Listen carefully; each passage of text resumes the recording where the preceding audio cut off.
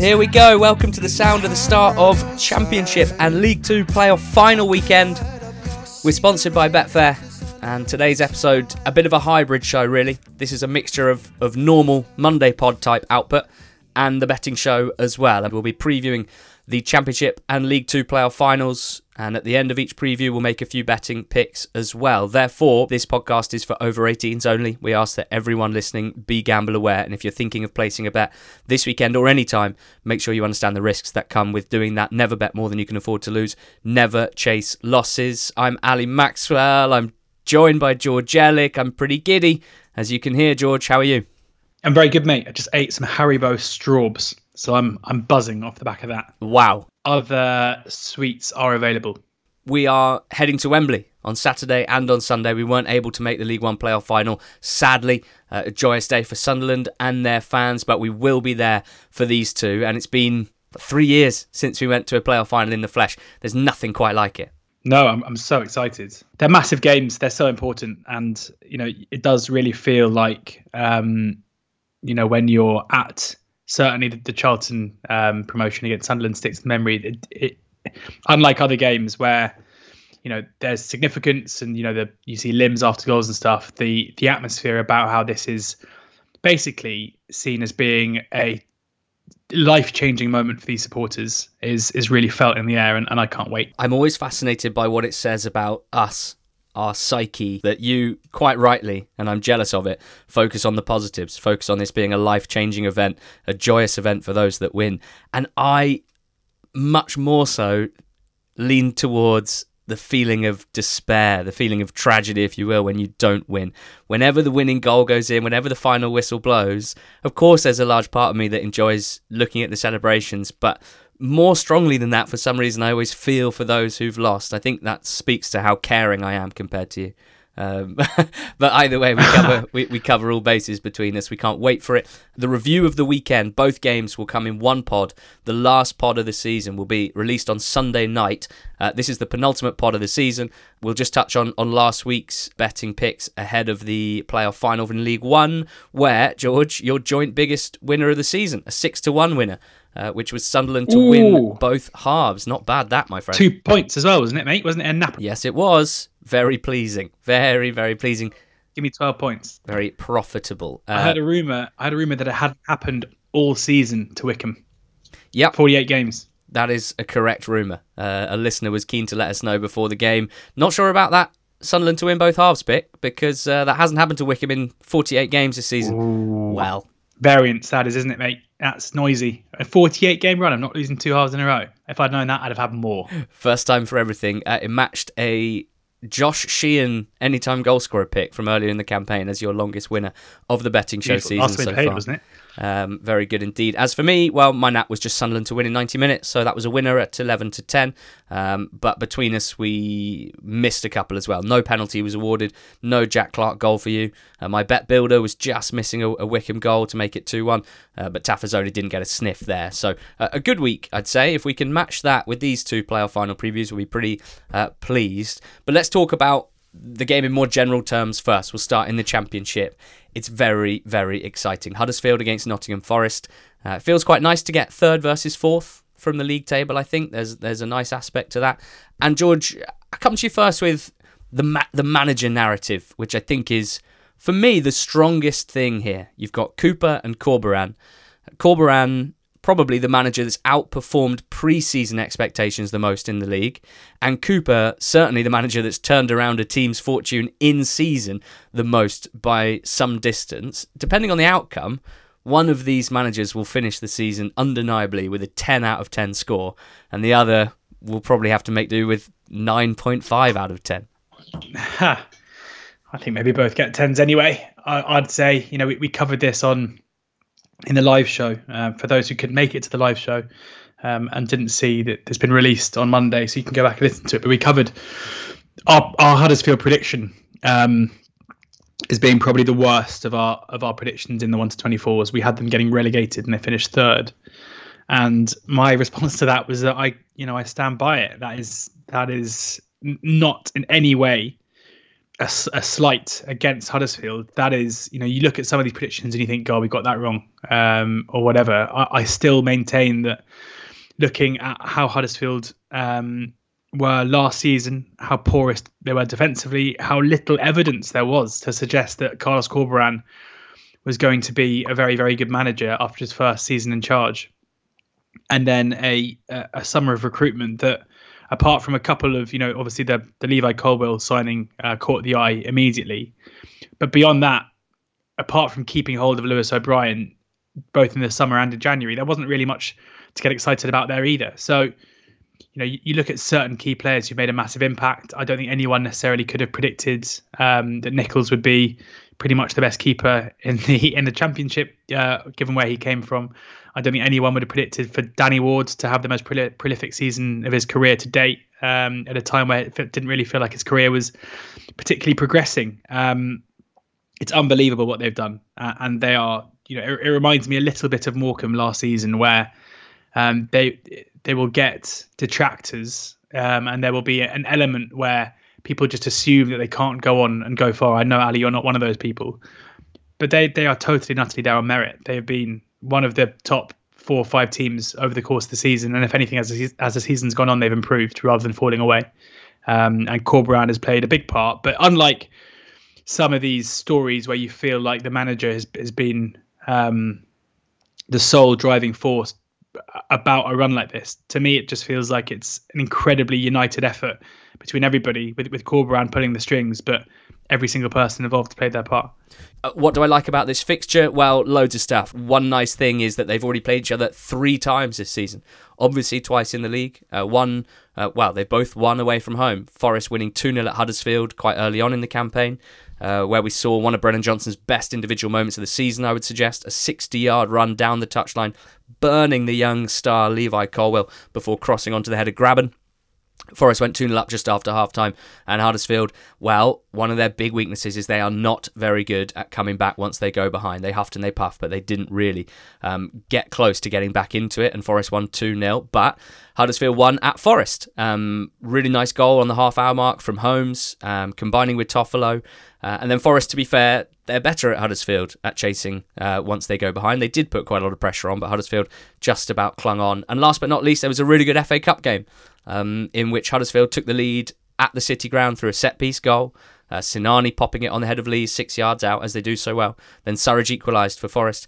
And then Yates, who's another big threat from a set-piece, he scored from a Ghana set play to make it 2-1. It was a cracking game, cracking cup tie, chances for both sides. They both went for it. I think this game might look a little bit different to that because the pressure is a bit more on. And I should mention as well, Huddersfield started around 6 players in that game that you wouldn't expect to start on Sunday. So it was a sort of partially rotated team for them. But it's all set up pretty nicely, George. What would you say in terms of this game, watching it as a neutral? What are you most excited about, would you say?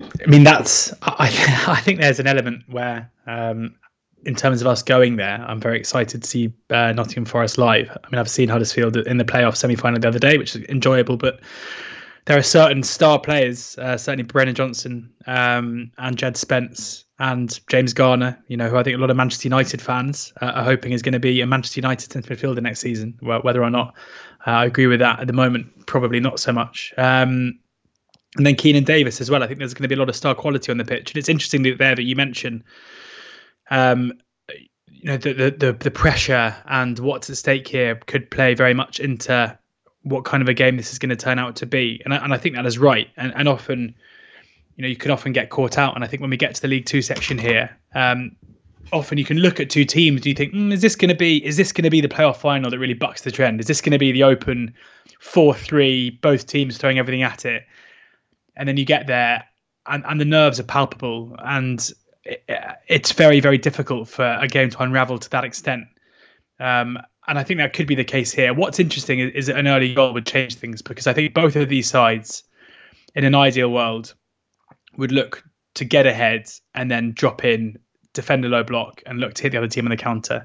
That is where they are both very, very dangerous and very good. However, one team is going to have to take the onus and get on the ball early doors. And both teams are also capable of doing that. We saw Huddersfield dominate possession against Luton in the first leg away from home. The game that sticks in my mind as being a really impressive moment where Steve Cooper really switched up the way we normally see Forest play was against Arsenal in the FA Cup, where they played a crazy high line and employed a massive high press. And I think the possession stats were up 50-50, and again, they ended up winning. And that kind of shows that they are both teams who can do it either way. So it's, in terms of the aesthetic of the match, I think it's all going to come down to game state, basically. It normally does in playoff finals, but even more so with two sides who can mix it up. I wouldn't say necessarily have a specific way of playing, even though certainly with the pace that Forest have up front, they are better off. And we saw them just tear Sheffield United apart in the first leg on the counter as well. I think Carlos Corberán will be very, very keen to prevent that from being the case here. I think they'll be very keen to stop that being the way this game unfolds. But similarly, they would have seen, Carlos Corberán will know that Steve Cooper has seen Luton batter them in the first half in the second leg by employing a high press and stopping them from playing. So there's a chance, I guess, Cooper could look at that and say, actually, hold on, maybe this is a game to switch it up and look to do that. When the scores are level, Forest aren't a team who look to drop off at all, and I think we'll see them engage Huddersfield for sure when the scores are level. I don't think it's going to be a case of them properly dropping in, but I think it's a really interesting tactical battle for that reason. And one key area of the pitch that I'm interested in is the fact that one of Huddersfield's most attacking players, one of their key creators and recently key goal scorers, is Harry Toffolo. And then you've got Nottingham Forest, and he plays left wing back. Then you've got Nottingham Forest, one of their key players, one of their key attacking outlets, who probably should have more goal involvements this season than he has done, is Jed Spence. So I think both managers will be very, very reticent to put the shackles on either of those two players. So it could end up being a case where both of those two are basically playing higher than each other, despite that should be the matchup. And that could cause some absolute carnage down that right or left-hand side, depending on who you support. I love that, because I was going to do a sprinkling of team news, selection questions and a bit of matchup chat as well. For Forest, it's pretty straightforward for Steve Cooper. He's had a core of 12, 13 players for some months now. The only question, in my eyes, is whether Keenan Davis is fit and sharp enough to start. And if so, Sam Sturridge would step out of the starting lineup, which would be really in spite of his very strong performances over the last few months, while Davis has been out a few weeks, I should say. Davis is the better player in almost every facet, outside, I would say, of the knack for getting into areas. That seems to be Sturridge's probably strongest skill, I would say. He is a good all-round player. He can kind of mix it a bit. He can run in behind, as we've seen, and stretch play. But I think ultimately what stands out about Sturridge is he seems to be on the end of chances. Good chances, goal-scoring opportunities, big chances. And that's been shown over the last few weeks when he's had a real run. But Davis, outside of that, offers so much more. Ball into feet, sure. Carrying it, sure. He's a bit of everything, and I think everyone knows my thoughts on him and how much I love him. Now, Sturridge, you'd say, should have more match sharpness, but of course it's been 10 days since the semi-finals. Lots of time for Davis to recover. He had 20 minutes, half an hour or so in the second leg. That's an area where I think Forest have the advantage over Huddersfield. I think Danny Ward is fit for Huddersfield, and I expect him to start here, with Rhodes coming off the bench around the 70-minute mark. And Rhodes has made some big contributions this season, and Danny Ward has a huge role as well in this Huddersfield side. But it looks on paper to be an area where Forest have the advantage. Davis and Sturridge, and of course Brennan Johnson as well. Other than that, everything feels fairly set in stone. They've got the EFL's box office goalkeeper, Bryce Samba, in goal. He's already had a big say in these playoffs, in the semi-finals, with that star display in the penalty shootout. I wouldn't be surprised if he has some say in this game, and I wouldn't want to guess whether it would be a positive or a negative one, to be honest, at this stage. I'm looking forward to it either way. The centre-backs will be Worrell, Steve Cook and McKenna. The wing-backs, Spence and Colback. The midfielders, Yates and Garner, with Zinkernagel in a sort of 10 role. And then Brennan Johnson and I think Keenan Davis probably starting up front, with Sturridge to come off the bench after 70-odd. Huddersfield team selections may be a bit more interesting. Nichols in goal, the Championship's best goalkeeper this season, in my opinion. Tom Lees will play at centre-back for sure. Jonathan Hogg will likely play centre-back in the heart of a back three. Now, he only moved into the back three about 6 weeks ago, having barely ever played there before. So it speaks to Corberán's tactical flexibility and the skill of Hogg as well, that he's managed to slot in and contribute to what have been some excellent performances and results for Huddersfield over the last few weeks. And then Colwill or Sarr will play left centre-back. Most likely, I think Levi Colwill. The only reason you'd play Sarr, I think, is if you were really concerned about a target man type. And albeit Davis is strong and good in the air, he normally plays on the left side. Whoever plays left centre-back for Huddersfield will have Brennan Johnson to think about. And I'd much rather, I think, have Levi Colwill against him than Naby Sarr. Wing-backs, most likely Pieper on the right side and Toffolo on the left. I don't see Sorba Thomas starting, which I think will be a disappointment for a lot of people who would have heard a lot about him this season. He hasn't started a game since coming off injured on the 18th of April. He got 29 minutes in the second leg, set up the winning goal from a set piece, obviously. But I think Corberán will go for the composure and control that Pieper offers in order to try and keep it level, as you've discussed, keep it tight for the most part. So I think Pieper initially with Thomas coming off the bench. John Russell, who started the season as absolutely a Huddersfield B team player and has developed and been given the opportunity by Corberán, has become a key man, started every game over the last few weeks. And Lewis O'Brien, who's their star for me, the star man for Huddersfield, the left-sided central midfielder, just a brilliant, dynamic all-round player. I think the attacking midfielders will be Dwayne Holmes and Daniel Sinani. Sinani's on loan from Norwich. He'll have the weight of the nation of Luxembourg on his shoulders here. They'll be watching him closely. And Dwayne Holmes, of course, a very canny operator at this level. I think that McKenna and Steve Cook individually can be got at. I think if you can isolate one or both of those guys, they're not the most mobile. And I think if Huddersfield are to do that, it's down, for me, to Holmes and Sinani and their movement into the channels, just making a lot of different kinds of runs into different kinds of areas and being hard to track. That's, I think, a big thing for Huddersfield. And then Ward, as mentioned, looks okay. We'll probably start here with Rhodes coming after about 70 minutes. In terms of matchups, Colwill against Brennan Johnson's obviously exciting. Two of British football's biggest talents. As I mentioned, the first time this season they played against each other, Brennan absolutely burned Colwill down the outside before setting up a chance for Grabban, a goal for Grabban. I think the midfield battle, O'Brien and Russell against Yates and Garner, is really exciting. All of them good, interesting midfield players in their own way. O'Brien, all high speed, intensity, efficiency, good decision making, a really tidy player, but with some pizzazz as well. John Russell, really easy on the eye, tall, nonchalant, good ball player. Is prone to a lapse, I would say. I remember a playoff semi-final first leg, he tried a Cruyff turn, lost the ball in midfield in a dangerous area, but he's also a big set-piece threat because he's so tall. Yates, for Forest, local boy, local hero, built like a rugby player, big set-piece threat as well. Not the tallest, but throws himself at everything. A real all-rounder type. Probably of the four, the least comfortable on the ball, I'd say, but mostly keeps it simple. Huge work rate. And then Garner, you mentioned, the starlet on loan from Manchester United. Brilliant technically, very calm and confident on the ball.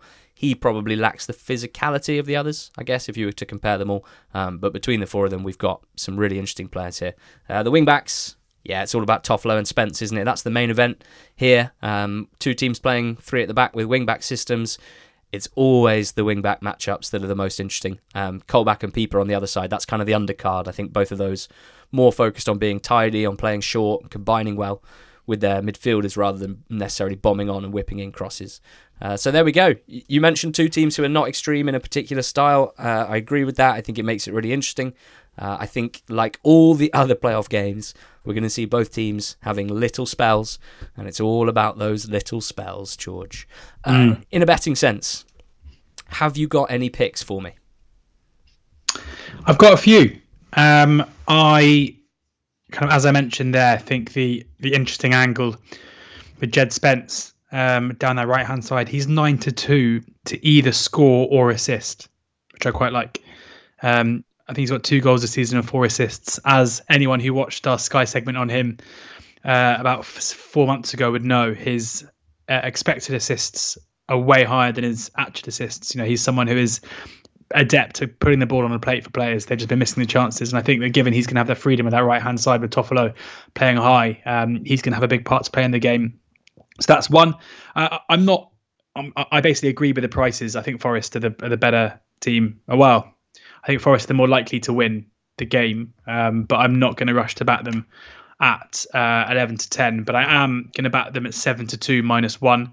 The thinking being here that if they get ahead and Huddersfield have to throw men forward, they just have the tools to extend their lead. So it's not I'm not overly keen on it, I wouldn't necessarily say. But I do think if you want to have a bet in the game for one of these teams to win or something like that, I think that is an interesting way to play it, because pretty similar to what we saw with Sunderland last weekend and that winning tip.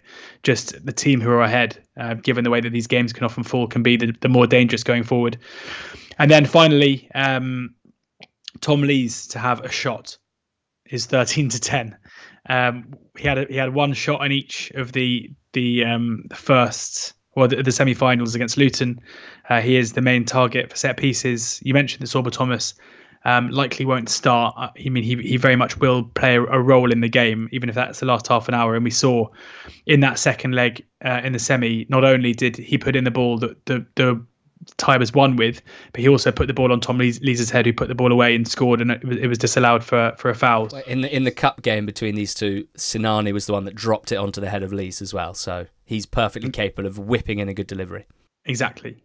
So Lees at odds against to basically have any kind of shot, and that can even mean so long as it hits him on the head and he's trying to head at a goal, it can go 45 yards wide and it still counts. So 13-10 Tom Lees to have a shot in the game is my third pick. I'd go, if I had to have a nap, I'd probably give it Lees.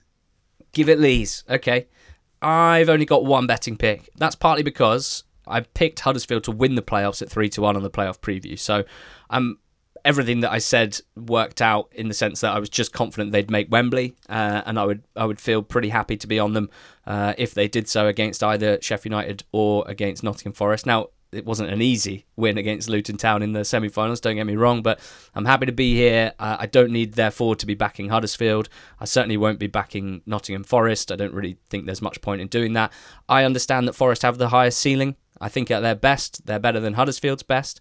But how often do teams play at their best in these games? Does the occasion really allow it? We shall see. I think that Huddersfield might have the higher floor. I think Forest, on occasion, in the last few weeks, in particular games against Bournemouth in the regular season and Sheffield United in the playoffs, have had extended spells, a whole half in fact, where they've looked a little ragged, where they've lacked a bit of composure. And that's not to say that Huddersfield are the perfect team, but I haven't seen that sort of performance from them that I can think of over the last few months. They have been, even when they haven't been at their best, very composed and very controlled. So I think Forest, higher ceiling, lower floor. I think if Forest get the first goal, Huddersfield will struggle to get back into it. So I really like your -1 pick. If I imagine a Forest win, that's how I see it happening. So I think that's excellent. But the longer it's 0-0, the happier I will be to be on Huddersfield pre-playoffs. They are, I think, harder to beat than Forest. I think that the stats back that up. Since the start of December, 2 defeats in 28 games for Huddersfield. Forest have lost 6 games in that time. But Forest have won more games. So Forest have won more games. Huddersfield have lost fewer games. I think it sums it up brilliantly what I'm trying to say. And I just wonder if there's something to them having that better personality and tight games in the last few weeks. We shall see. They've won big games against Borough, against Fulham, where the game plan has been perfect and executed perfectly, and they've defended their leads brilliantly, and actually they've looked to extend them as well, particularly against Borough. The second leg against Luton, yes, they had a tough time in the first half, but they got back on top of things. They won the game ultimately. We'll see. The one thing I wanted to bring up, I have Huddersfield Examiner's excellent local coverage to thank here. They have an insane amount of playoff final experience, Huddersfield, for whatever that is worth. And I don't know. Lee Nichols, Tom Lees, Jonathan Hogg, Jordan Rhodes, Danny Ward, Harry Toffolo, Naby Sarr and Ollie Turton have all played in playoff finals in the EFL. Sorba Thomas, Sinani and Pieper have all played in playoff finals outside the EFL, in the National League or abroad. Only Brennan Johnson of Nottingham Forest has played in an EFL playoff final. That was last season's playoff final defeat, Lincoln against Blackpool. So all of this could be absolute hot air, but part of the fun is the preview, is the research, is the presenting of information and trying to work out what's relevant and trying to put it all together and work out what you think might happen. I'm so excited about this game. I'm happy to be on Huddersfield outright. I just have one more bet to add. And there was a moment where I thought you were going to say it, but you didn't quite. You brought up the Spence versus Toffolo matchup. Jed. And you've gone Jed Spence. And I'm going Harry Toffolo. Toffman. First, last and anytime goal scorer. He's 17-1 to score first. He's 9-1 to score anytime. with the Betfair Sportsbook. I'm putting half a point on him to score first, half a point on him to score last, and 1 point on the 9-1 anytime. So 2 points total for me for this pick. From the start of April to now, he's scored 5 goals. That's the most for Huddersfield. He's taken the third most shots in that time. Looked at the average touch map in the semi-finals. He's basically the player that gets furthest forward most regularly, because neither of their strikers are that comfortable running in behind. Neither of their attacking midfielders are that comfortable running in behind.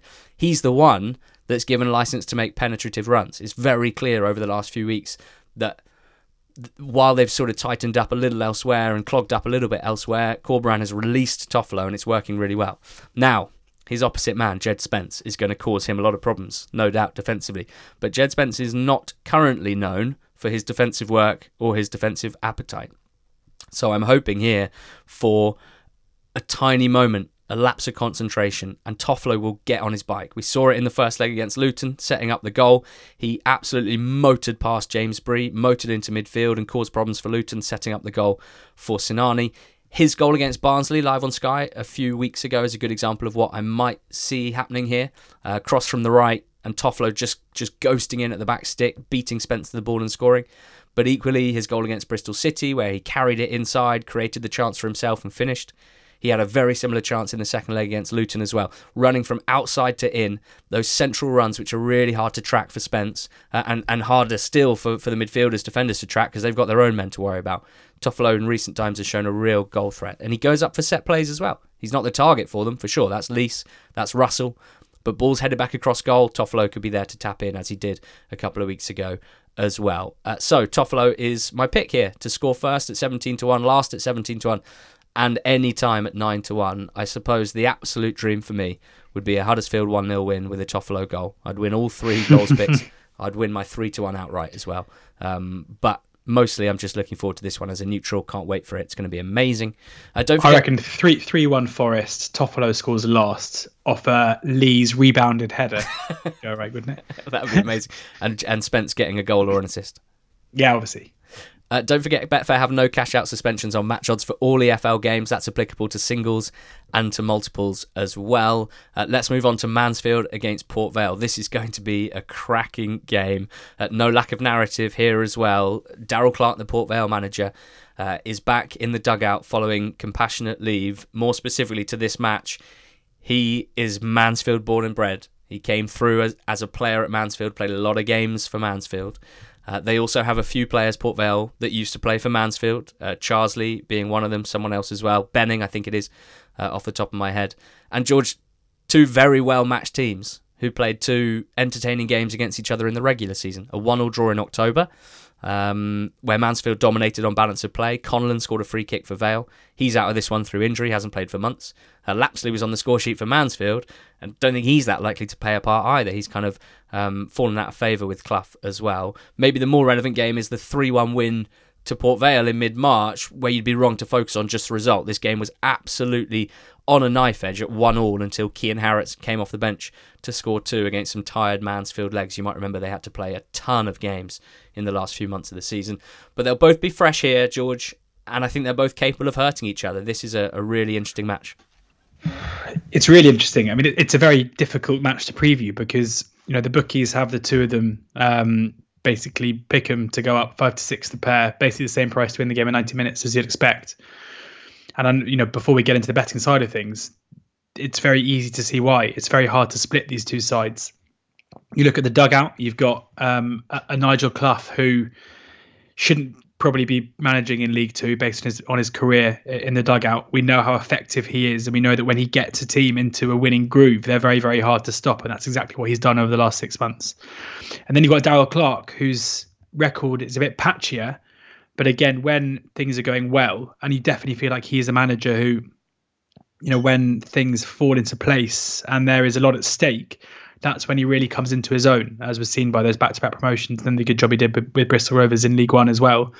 And it feels like both teams come into this riding the crest of that wave. It's a very emotional wave for Darrell Clarke, not just because of his allegiances to the opposition, as you mentioned, but also because of the difficulties he's had in his personal life this season, which meant that he took some time away. I think you could see from his reaction after the penalty shootout against Swindon that this matters a lot to him. for obvious reasons. When you've been through a difficult time, I think success is gonna hit home a bit harder. And also, if he's the one who's disappointed come Saturday evening, I'm sure that's going to be very, very difficult for him to process. But he's someone who there are certain managers who I would have in my mind is when things get emotional. Maybe Oxford's manager being one of them. It's not necessarily a particularly good thing, but I think in the case of Darrell Clarke, it is. He's got a track record of getting over the line in these big games. It was interesting to see some.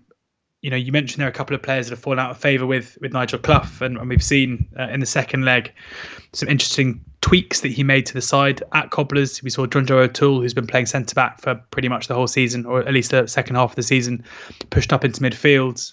Matty Longstaff dropped to the bench, who's been very, very good and been a good goal-scoring outlet for them. Didn't even come off the bench in that game as well. Perch playing centre midfield in the back four. Hopefully you're gonna, because I want to hear it, you're gonna do your team news spiel again, because I wouldn't want to predict the team for Mansfield at all. I think with Vale we have a better understanding about what we're going to get from them, and in James Wilson they've got a very good striker who comes into this in red hot form as well, which is important. But I mentioned talking about the Championship game that my first thought with this match immediately was to basically get against goals, and I might still be doing that. But actually, these are two sides who tend to see pretty high volume games in terms of goals. Mansfield's defensive record isn't particularly good in recent weeks, nor is Port Vale's. We've seen plenty of kind of score draws between these sides, with these sides against other teams over the last couple of months and throughout the season as well. So, as a neutral, I'm very much hoping that this does descend into that. Two sides who are better when they're attacking. But then I fall into this trap before, and maybe it will just be 0-0. So I will do some team news, and there's a bit more mystery to both teams, I think, than in the previous game. Port Vale, less so than Mansfield. I'll start with them. Now, against Swindon in the second leg, Vale were chasing the tie down 2-1 from the first leg. And very specifically, the tweak that Clarke made, which was of interest, was that James Gibbons, who is a local lad who's come through the system, is now an established, very impressive player for them, a very versatile player. He's naturally a right back or a right wing back. He's a right footer who plays as a full back or wing back, I'd say. In the first leg, he played left wing back because of Hussey's injury, and it didn't look great. The moves that went down the left side were inevitably being funneled back inside because Gibbons wasn't that comfortable going outside. In the second leg, Gibbons played right-sided centre-back. Aaron Martin got benched. Now, you'll know Martin from his Oxford days. He's a very experienced big centre-half. He's not particularly quick. Gibbons much more mobile. He played right centre-back. Smith in the centre and Connor Hall left centre-back. So for me, the first call is, how much did Darrell Clarke think that worked? How much do they lose defensively if Gibbons plays centre-back and Martin is on the bench? And they certainly get more going forward because Mal Benning played left wing back. As Mansfield fans well know, he's a very good attacking left back, left wing back at this level. He can carry the ball well. He can deliver it fairly well. They've got Worrell as the right wing back, whose delivery is excellent, albeit his physicality is not great. So that's the big question for me. Will Gibbons play centre back with Martin on the bench? Or will Martin come back in here to form the back three that was regular back three in the regular season of Smith, of Martin and of Hall? In which case, does Gibbons get benched or do you find a spot for him on the left? I don't know. I would go with Gibbons right-sided centre-back and Martin on the bench personally. A, because I watched some extended highlights of a game between these two teams earlier in the season where Rhys Oates got Aaron Martin isolated in space and he looked like he could have run the 100 metres 4 times quicker than Aaron Martin. So I would personally go with Gibbons myself. He's clearly a very popular player as well, so I think he might stick with that. But Gibbons hasn't played a lot of centre-back. He's not a natural centre-back. Be an interesting decision for Clarke to make. I think that Vale might be quite cautious because of the threat of Rhys Oates. They simply do not have a similar threat, as I mentioned quite a lot after that first leg. The legs, the mobility in behind, running the channels, in transition, Oates is a big threat. Port Vale don't have that in the same way. So I'd expect Stone to play in goal. Centre-backs of Smith, Hall, and either Gibbons or Martin. Wing-backs of Worrell, and then either Benning or Gibbons. Chris Hussey, left wing-back. People will know from his Cheltenham days, he missed both of the playoff semi-finals, so I can't imagine him coming straight back in here. The midfield's where it's most interesting for both teams, which I'll get onto in a second. And up front, Wilson is nailed on to start. He's in great form, as you say. And then the other striker, well, James Proctor missed the last game with a hip injury. Seems unlikely he'd come straight back in and start. So it's between Ryan Edmondson and Cian Harratt, who both started a game each in the semi-finals. Neither hugely convinced with their performances, to be honest. I think Harratt is quite dangerous off the bench. I think he's a kind of short bursts player. So I think Edmondson might start, play an hour, and then Harratt off the bench perhaps to try and score the winner, as he did when these two teams met a couple of months ago. As for Mansfield, Bishop will play in goal, and outside of that, it's pretty difficult. The left back will certainly be McLaughlin, been one of the best players in League Two this season. He's excellent. The right back will be Perch or Hewitt, and the centre back will be certainly Hawkins. Used to be a striker, now a centre back, which is always fun. And then probably O'Toole, but maybe Perch. I mean, honestly, Clough has got so many options and he's not averse to switching it up. The midfield is where it's almost impossible. He's got like 7 or 8 good options here. I think he'd be more likely to play like he did in the first leg, where the game was starting at 0-0 than he was defending a lead in the second leg. So I'm going to go Maris with Longstaff and Quinn either side of him. Jamie Murphy in a kind of fluid 10 role, drifting out wide and combining with the fullbacks, and Bowery and Oates up front, who are both quite nice mobile options. I think a couple of different options for Clough. Some of the choices lean towards attack, guile, invention, the likes of Jamie Murphy and Matty Longstaff, who started the first leg, or he could go pure experience and grit, the likes of Kieran Wallace, Lucas Akins, who started that second leg, kind of warrior types who you can probably rely on. Probably the classic higher floor, but maybe lower ceiling type approach. The left side for Mansfield's the strongest bit. Quinn and McLaughlin, I should say, combining down the left side. Murphy drifting out wide as well. Really, really dangerous for Vale. They've got to be switched on. And Worrell as the right wing back, not known for his defensive reliability. I'd say that could be a big area of concern for Vale. And Oates' speed, as I mentioned, is going to be big. I also think Mansfield, based on the semi-finals that I watched, I think they look after the ball a bit better. I think they've got a few more ideas in the final third. It's a huge midfield battle, because this is where they're both really strong. Vale will play Pett, Garrity, and one of Charsley or Taylor. And Mansfield, as I said, have got tons of options. And up front, those strikers, Oates versus Wilson, has to be a big narrative here. They both scored, George, 0.28 goals per 90. In the league this season. Very, very similar numbers throughout the campaign. Neither of them actually racked up a ton of goals overall, but both a big threat, I would say. So lots to be excited about. Tell me anything else you think is relevant to talk about this game, and then maybe move on to any betting picks that you have for it.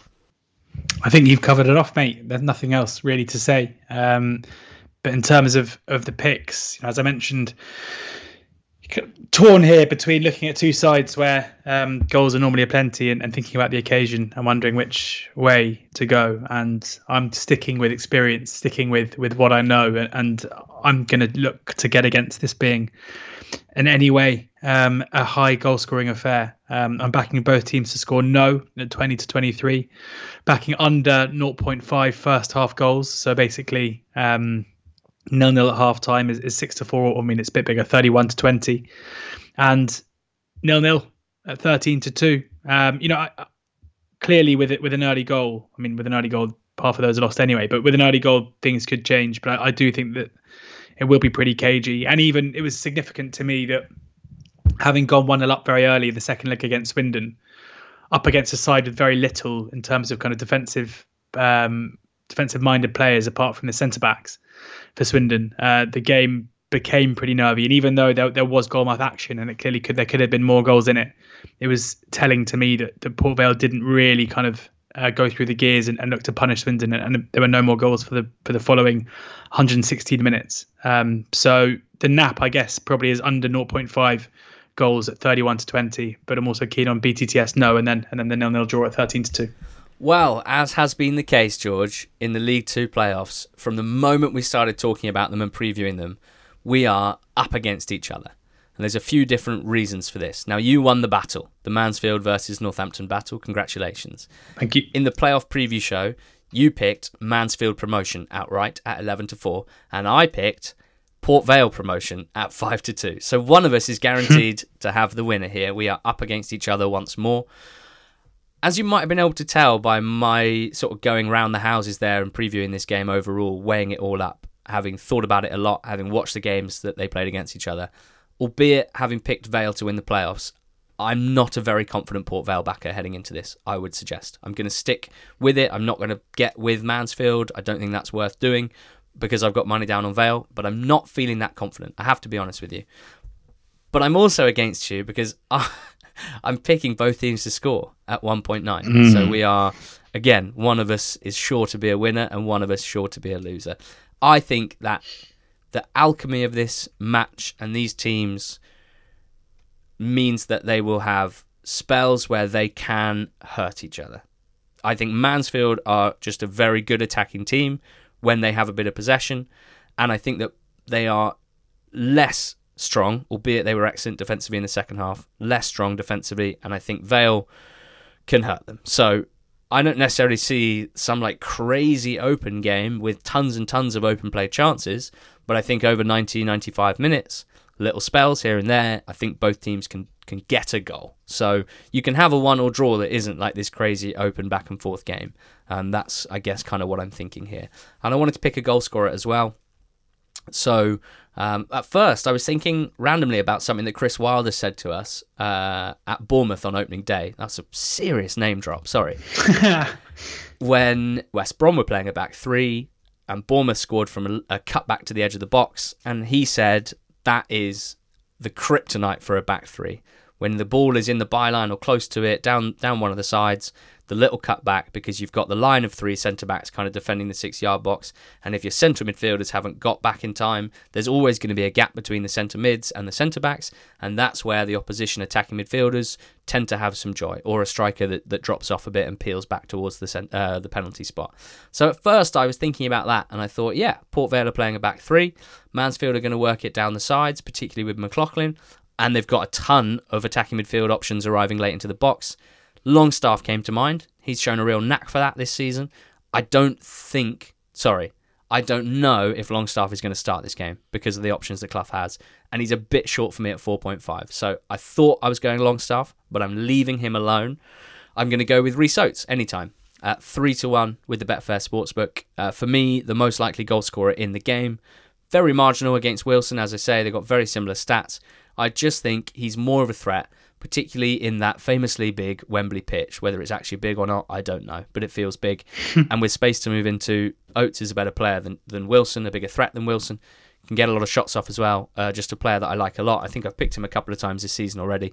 At 3-1, I'm hoping he's going to finish the season on a pleasant note for me. The bet builder, if you prefer to do that, BTTS yes, and Oates anytime, is 5.16 with the Betfair Sportsbook. I'm personally just going for the singles, but if you do bet £10 on Accas or Bet Builders with the Betfair Sportsbook, you do get a £2 free bet to use on Accas or Bet Builders. Make sure you check the T's and C's on site. So just, if you wouldn't mind recapping your picks from across the two games, George. The nap is Tom Lees to have a shot in the game at 13-10 in the Championship. Forest -1 and 7-2, and 9-2 Jed Spence to get a goal or an assist in the game in the Championship. And then in League 2, the nap is under 0.5 first half goals, so 0-0 at half time at 31-20. BTTS no at 20-23, and no goals, sir, 13-2. For me, last picks of the season in the Championship, just one, Harry Toffolo. Half a point on him to score first and last at 17-1 each, and 1 point on him to score anytime at 9-1 with the Betfair Sportsbook. My nap, a 2-point play, is both teams to score yes at 1.9 in Mansfield against Port Vale on Saturday, and a goal scorer in that game is Rhys Oates anytime with the Betfair Sportsbook at 3-1. So that's it. The last betting pod of the season. Also, a preview of two games that we are incredibly excited about. We hope you've enjoyed listening to this. Let us know what you think about these two games and your picks at NTT20pod on Twitter. A huge thanks to Betfair for their support of this podcast. We have had the most wonderful year of podding, and a large part of that is down to their support from the very, very start of it.